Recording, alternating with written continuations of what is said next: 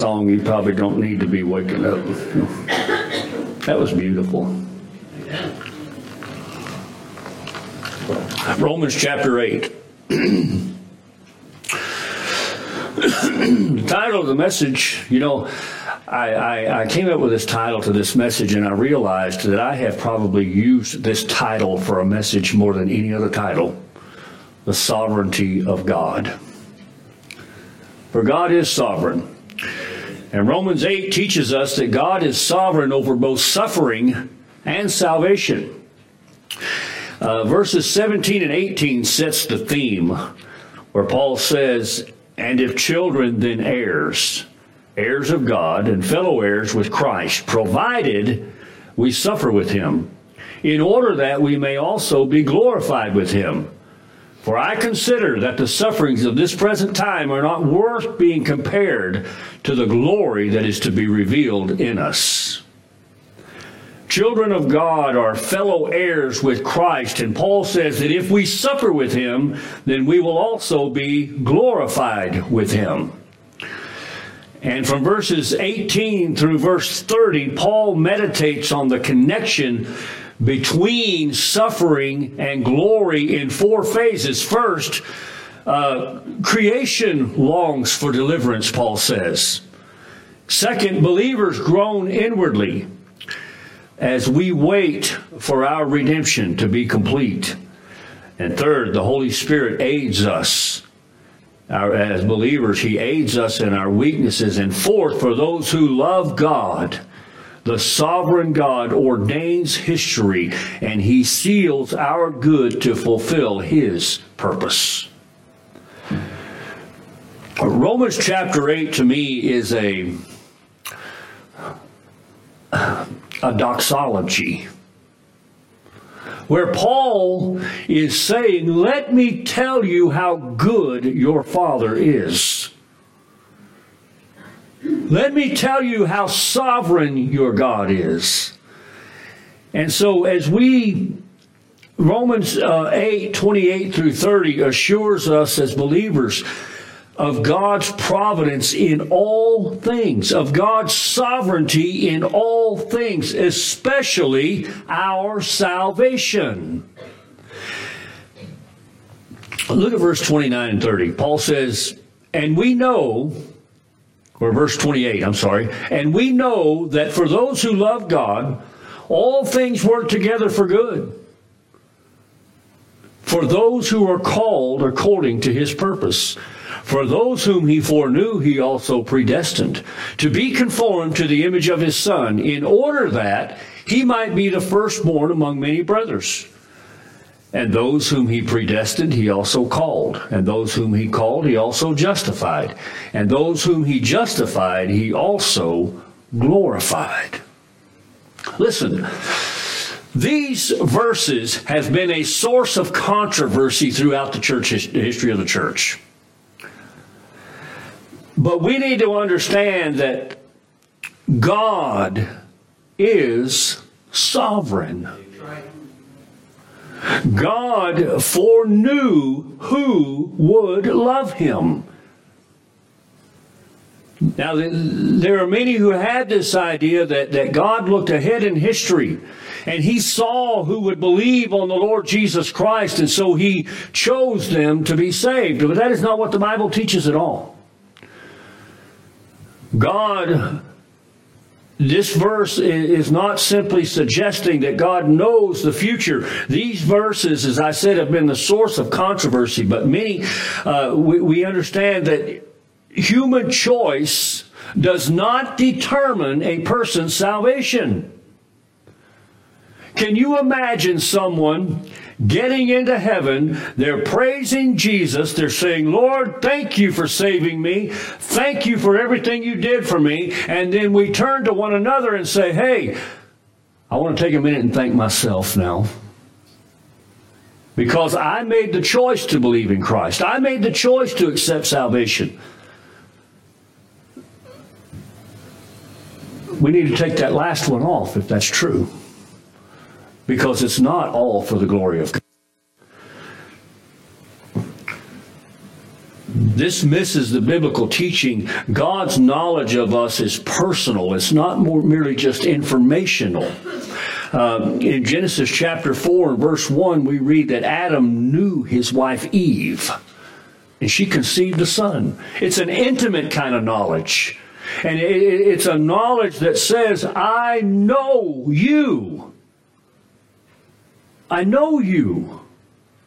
And I love you. So there have been some Bible scholars who have said that word foreknew could actually be translated foreloved. That God foreloved us. It's important to know that what this verse says is whom God foreknew, not what God foreknew. That makes all the difference, doesn't it? It's whom God foreknew. It's whom God knew. God foreknew because God foreordained. It is God who makes the choice. If God predestinates people because they're going to believe, the ground of our salvation is in ourselves and in our own merit. When the Bible is clear that it is God who foresees, God who foreknew, and it is God who gives faith. Paul says in Ephesians chapter 2 and verse 8 and 9, for it is by grace you've been saved through faith. And that's not your own. It comes from God. If you believed, it's because God gave you the faith to believe. He calls, He justifies, and He glorifies. Listen, folks, we need to understand this. This is so important to me. Well, it's important to the Word of God. That we understand that God is the one who receives all the glory. All of it. From beginning to end, my salvation is God. Y'all ready? The only thing we contribute to our salvation is the sin that made it necessary. That's the only thing. And God here, Paul says, for those whom He foreknew, He also predestined. He predestined. We must conclude that this phrase, for those whom He foreknew, signifies that those whom God knew personally. Now get this in your mind. In the book of Revelation, John, as he looks upon the throne, he says, I saw a lamb as it had been slain before the foundation of the world. In Ephesians 1, Paul says that we were chosen in Him before the foundation of the world. Before God ever created anything, God knew me. And if you're saved, who knew you? And He said, I'm going to save him. Now, we have this idea. People, I have had people tell me this. You know what? This is not fair. Well, fair sends us all to hell. You realize that, right? It's not about fair. It's about God being sovereign, which means that God, being sovereign, can do whatever God wants. And He's not really concerned what I think about it. Do you understand that? So God's foreknowledge is His affectionate, distinguishing love. And, you know, I have found, and, you know, over when we get into chapter 9, we're going to kind of rehash a lot of this stuff, because I'm going to tell you something. I find it interesting that you will find very few Christians who will say that Israel is not God's chosen people. But yet they have a problem with looking at me and saying, you are His chosen child. And it doesn't make sense. God can choose because God is God. And the word predestinate literally means to determine or decide beforehand. Salvation is all of God from beginning to end. It's all of God from start to finish. We were dead in our trespasses and sins. There is a popular but unbiblical view of salvation that is in many churches today, and it is this, that you are out there and you're drowning and God throws you a life preserver and pulls you in. But that's not what the Bible teaches. The Bible teaches that we were dead. We were at the bottom of that ocean. There was nothing there but bones. And God reached down there and picked it up and gave it life. But it is God that does it. It says, those whom he predestined, he also called. Now there is a sense in which the general call of the gospel goes out to everyone. We are called to preach the gospel to every tribe and language and nation. We are called to preach this, but there is a sovereign call that elicits a faith in God. Turn back to Romans chapter 1.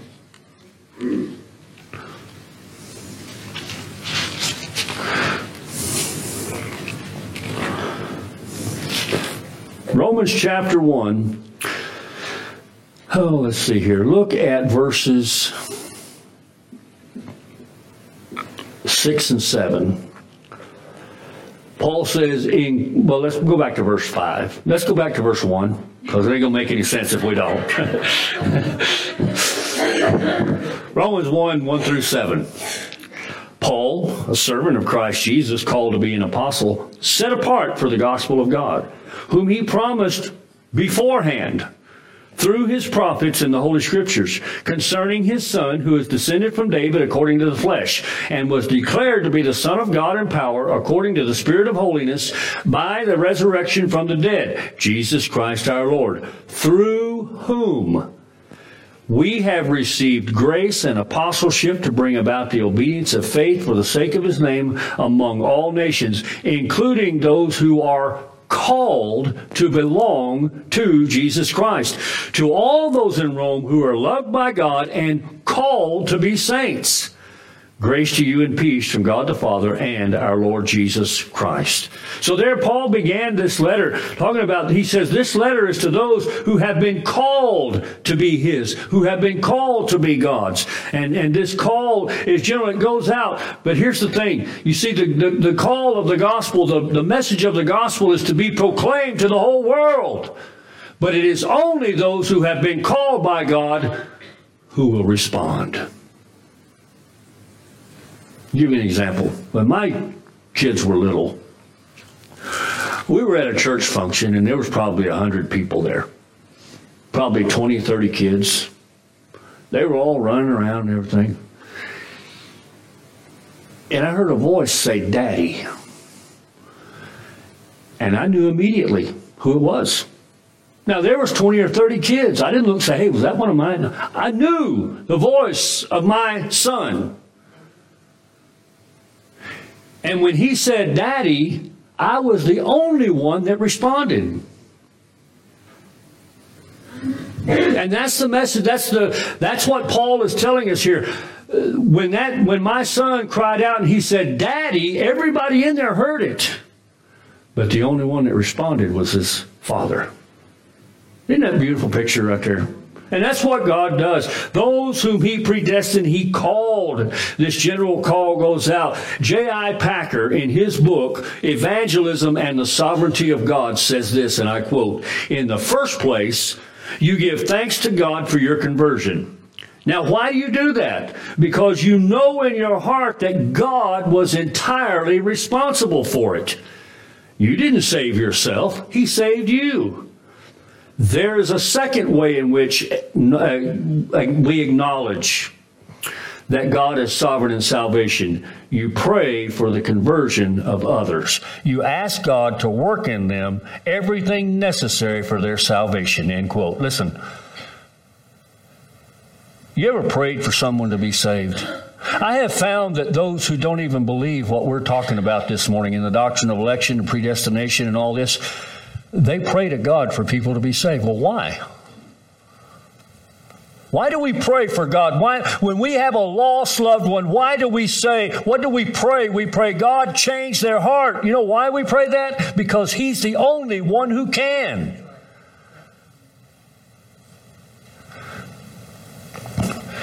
We don't congratulate ourselves for our wise choice of Christ. Paul talks about justification and glorification there in verse 30. Because of the finished work of Christ, God acquits believers so that we no longer face guilt or the punishment of our sins. God didn't look at me and say, now Bobby Baker's a sinner, but he don't really mean it. I'm just going to let it go. He doesn't look at me and say, Bobby Baker's a sinner, but I feel sorry for him. I'm going to just ignore it. He didn't do that. He looked at me and said, Bobby Baker's a sinner that deserves my wrath and hell. But I love him, and I'm going to save him. Now, you know, another aspect of God loving us before the foundation of the world is something very important here. If God loved me before the foundation of the world, that means that I didn't do anything to make him love me. And therefore, I can't do anything to make him stop. You know, as a matter of fact, you could look at it this way. For every single believer on earth, do you know when God started loving you? He didn't. He's always loved us. He never started. He has always loved me. How could he love me when I didn't even exist? It would be, I don't know, thousands of years before I would exist. But God is sovereign, and God knew us, and God is God. And so therefore, God, because of the finished work of Christ, he acquits us as believers so that we are no longer face the guilt or the punishment of our sins. He says, I love you. I have prepared before the foundation of the world the lamb to be slaughtered. And that lamb is my son. I mean, have you ever realized that Adam's sin did not take God by surprise? He already knew that was going to happen. You realize that if you ever want to see, Paul says God demonstrates his love for us. In other words, how do we know God loves us? He says because God demonstrates his love for us that while we're still sinners, Christ died for us. But let me show you another picture of God's love. Knowing that Adam's sin was going to cause the death of his son, he created Adam anyway. He did. Knowing what was going to happen. Justification, according to the Baptist and the Westminster Shorter Catechism, justification is an act of God's free grace, wherein he pardons all our sins and accepts us as righteous in his sight, only for the righteousness of Christ imputed to us and received by faith alone. You know what that says right there? It says that God saved you because he's God. And he can. That's what it says. Justification is a gift. It is given with no conditions except the need to be received by faith. You know, I remember when I got saved, I didn't feel any different. Unfortunately, I didn't look any different. But I was different. I had passed from life. How do I know that? Because God's word told me so. And I take God at his word. You know, somebody told me here one time, they said, you know, you don't really look like a preacher. And I said, well, what does a preacher look like? And I thought to myself when I was thinking about that, you know, 99% of the time, I don't feel like a Christian. But it's not based on my feeling. It's based on what God's Word says. I have fallen into sin, and I sit there and I say, what is wrong with me? I must not be saved. God says, yes, you are. That's why it's bothering you so much. See, we walk by faith and not by sight. And Paul here, he says that we must receive justification on the basis of faith. And because it's God's action completed in the past, it is unfading and it is incorruptible. The phrases those who or those whom appear 6 times in these 3 verses. And it assures us that God carries his people from beginning to glorification. Right? For those whom he foreknew, he also predestined to be conformed to the image of his Son, in order that he might be the firstborn among brethren. And those whom he predestined, he also called. And those whom he justified, and those whom he justified, he glorified. Now let's read that like we normally think. For those whom he foreknew, he predestined to be conformed to the image of his Son, if they would make the choice to believe Christ. Does it say that? Verse 30, and those whom he predestined, he also called, and if they answer, then he will justify them. That's not what it says? And those whom he predestined, he called. You know, it's interesting. If you go to the Gospels and you read about the beginning of Jesus' earthly ministry, and he goes to the disciples, he goes to Matthew, he goes to Nathanael, and he says to them, follow me.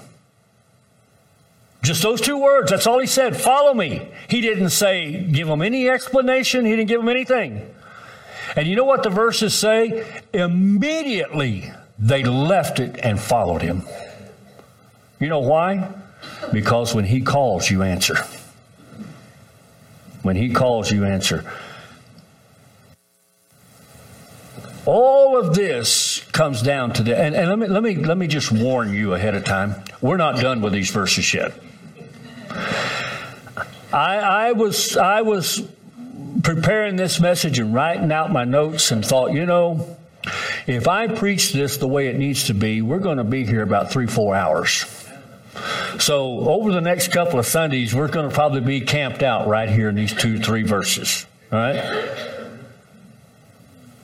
So there's no way I can get it all in here, but we understand that because it's God's action, because it is God who does this, it's not about me. It's not about you. My salvation is not about me. It's about him. For what purpose? That we might glorify God.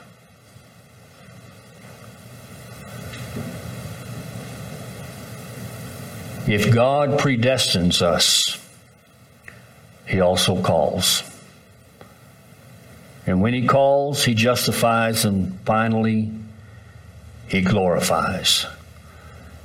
And it's important to note that he says, whom he justified, he also glorifies. Glorified, that's in the past tense. How many of you here feel glorified? But you see, from God's point of view, it's already done. That's how certain it is. It's already done. Philippians chapter 1 and verse 6. I love what Paul says there. He says, and I am sure of this. Some translations, and I like that better, where he says, I am confident of this very thing. I'm sure of this. I'm confident of this, that he who began a good work in you, who is that he? God. Will bring it to completion at the day of Jesus Christ. Jesus, in his great high priestly prayer in John chapter 17, he's praying and he says, Father, he said, all that you have given me, I have not lost one. And by the way, he hadn't today either. And by the way, he never will. Every person, listen, when Jesus Christ hung on that cross, every single person that he intended to save will be saved. Every one of them. He will not lose one. All that the Father who chose us and predestined in eternity past before the foundation of the world, that you and I would be conformed to the image of his Son. And he said, I will complete that. It will happen. And I want to tell you, that's a great encouragement to me. Because I look at my life and I see the sin in my life and I see the failure in my life. And God says, I promise I will fix this. I will make you right. in spite of you. Not because of you, but in spite of you.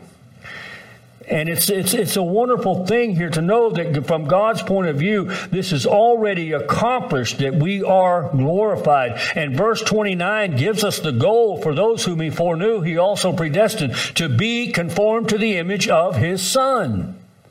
Listen, the words there in verse 29, to be conformed to the image of his Son, and the word there in verse 30, glorified, you know those are the same thing. That's what it will be to be glorified. We will be conformed to the image of his Son. We are in the process now of being made into that image, and we must remember that God does not love us to the degree that we are like Christ, but God loves us to the degree that we are in Christ.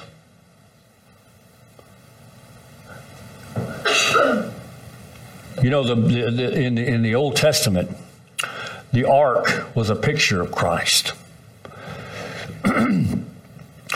God was flooding the world with judgment waters of the flood. And he told Noah and his family to get into the ark. Well, that's really not what he said. He said, come into the ark. There's a big difference in saying get in and come in. And then if you read it, it says that God shut the door. And throughout the judgment waters, they were safe. Noah and his family were safe. Now, as someone has pointed out, Noah may have fell down in that ark, but he never fell out of it. And I want to tell you, folks, we may fall down in Christ, but we will never fall out of Christ. And that's why Paul could say there is therefore now no condemnation to those who are in Christ Jesus. I will hammer that home time after time after time after time, because what matters in our salvation is whether or not we are in Christ. Not whether we're good people, not whether we're good church members, not whether we know how to pray, not whether we read a Bible, not whether we share the gospel, but whether we are in Christ. Because you can do all those other things and not be in Christ. But Paul says, for those who are in Christ, not only is there no condemnation, he said, but everything that happens to you is ordained by God, and he's working them for your good and his glory. And not only that, the reason he's doing that is because before the foundation of the world, he chose you. In Ephesians chapter 1, it says, in love, he predestined us. In love. Let me read that right quick. I want to read the whole thing. I don't want to misquote it. Verse 3, Paul says, blessed be the God and Father of our Lord Jesus Christ, who has blessed us in Christ with every spiritual blessing in heavenly places. Even as he, Paul keeps using this word, even as he chose us in him before the foundation of the world, that we should be holy and blameless before him. In love, he predestined us for adoption to himself as sons through Jesus Christ, according to the purpose of his will. The whole thrust of this that I get from what Paul's saying here in Romans chapter 8 and what he said there in Ephesians chapter 1 is that we need to come to the understanding that this is all about God and him alone. I won't get any glory because I don't deserve it. All my glory belongs to Christ. And one day, Paul says, because God loved you. And do you know something else about love? It's choice. You know, the Bible tells me in 1 John, he says that if I don't love you, then I don't know God. I don't love God. But here's the thing. If I love you, it's because I choose to love you. Otherwise, I'm going to say, well, you know, as long as Jamie comes every Sunday and plays the piano, I'm going to love her. You know? Or as long as my wife always cooks what I like, then I'm going to love her. Because, you know, she likes Chinese food and I can't stand it, so. As long as Tim supports me, I'm going to love him. See the problem with all that? That's right. It's all about me. But God said, I love you because I chose to love you. And therefore, I love you because I choose to love you. And so we understand that God says, look, as long as we keep our minds on ourselves, as long as I think salvation's about me, then you know what verse 28 is going to do? And we know that all things work together for good to those who love God and call him to his purpose. I look at it and say, when I suffer, when I face trouble, and when I face trials, and say, why me, God? What did I do? Rather, Paul is saying, don't look at it that way. Keep your eyes on him and look at it and say, God, I don't know why I'm going through this. I know this hurts, but God, I trust you.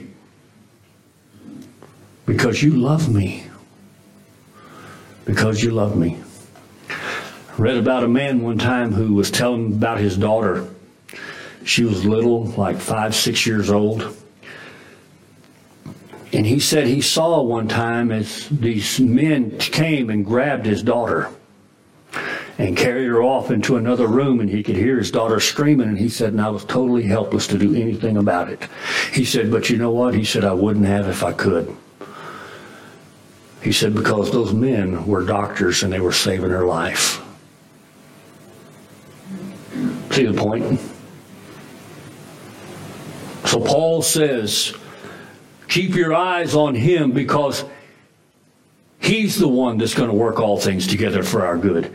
He's the one that's going to conform us to the image of Christ. He's the one that has called us and justified us and predestined us and that will ultimately glorify us. It's all about Christ. It's all about him. With everything that Paul wrote, everything that Paul lived, and this is what he wants from us, is to live our lives. Listen, folks, if we ever get to a point as believers in Christ, as followers of Christ, where we keep our eyes on him and off of ourselves and off of our circumstances, we will find not that life will be easier, but that it'll all mean something. That's what it is. Let's pray. Father, we thank you this morning.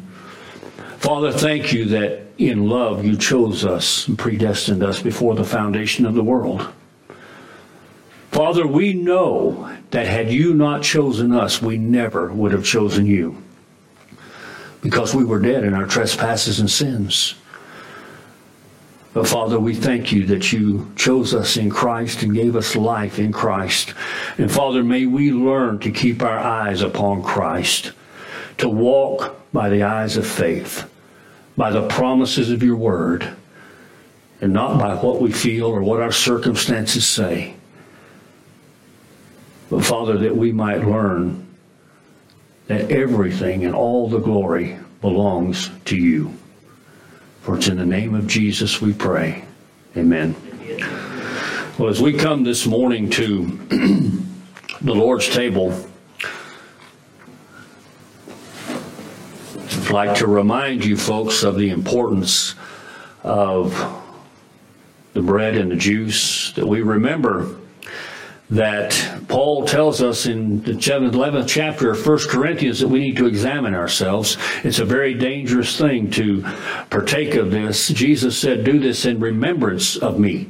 Do this in remembrance of what I've done, not only of what he's done in the past, but what he continues to do today in calling and interceding for his own. So I ask you this morning to take a moment, search your hearts. Make sure there's no unconfessed sin in your life. Make sure there's no harboring of unforgiveness or bitterness towards another in your life, but make sure that your life, you have confessed all of your sin to Christ and been forgiven. And then today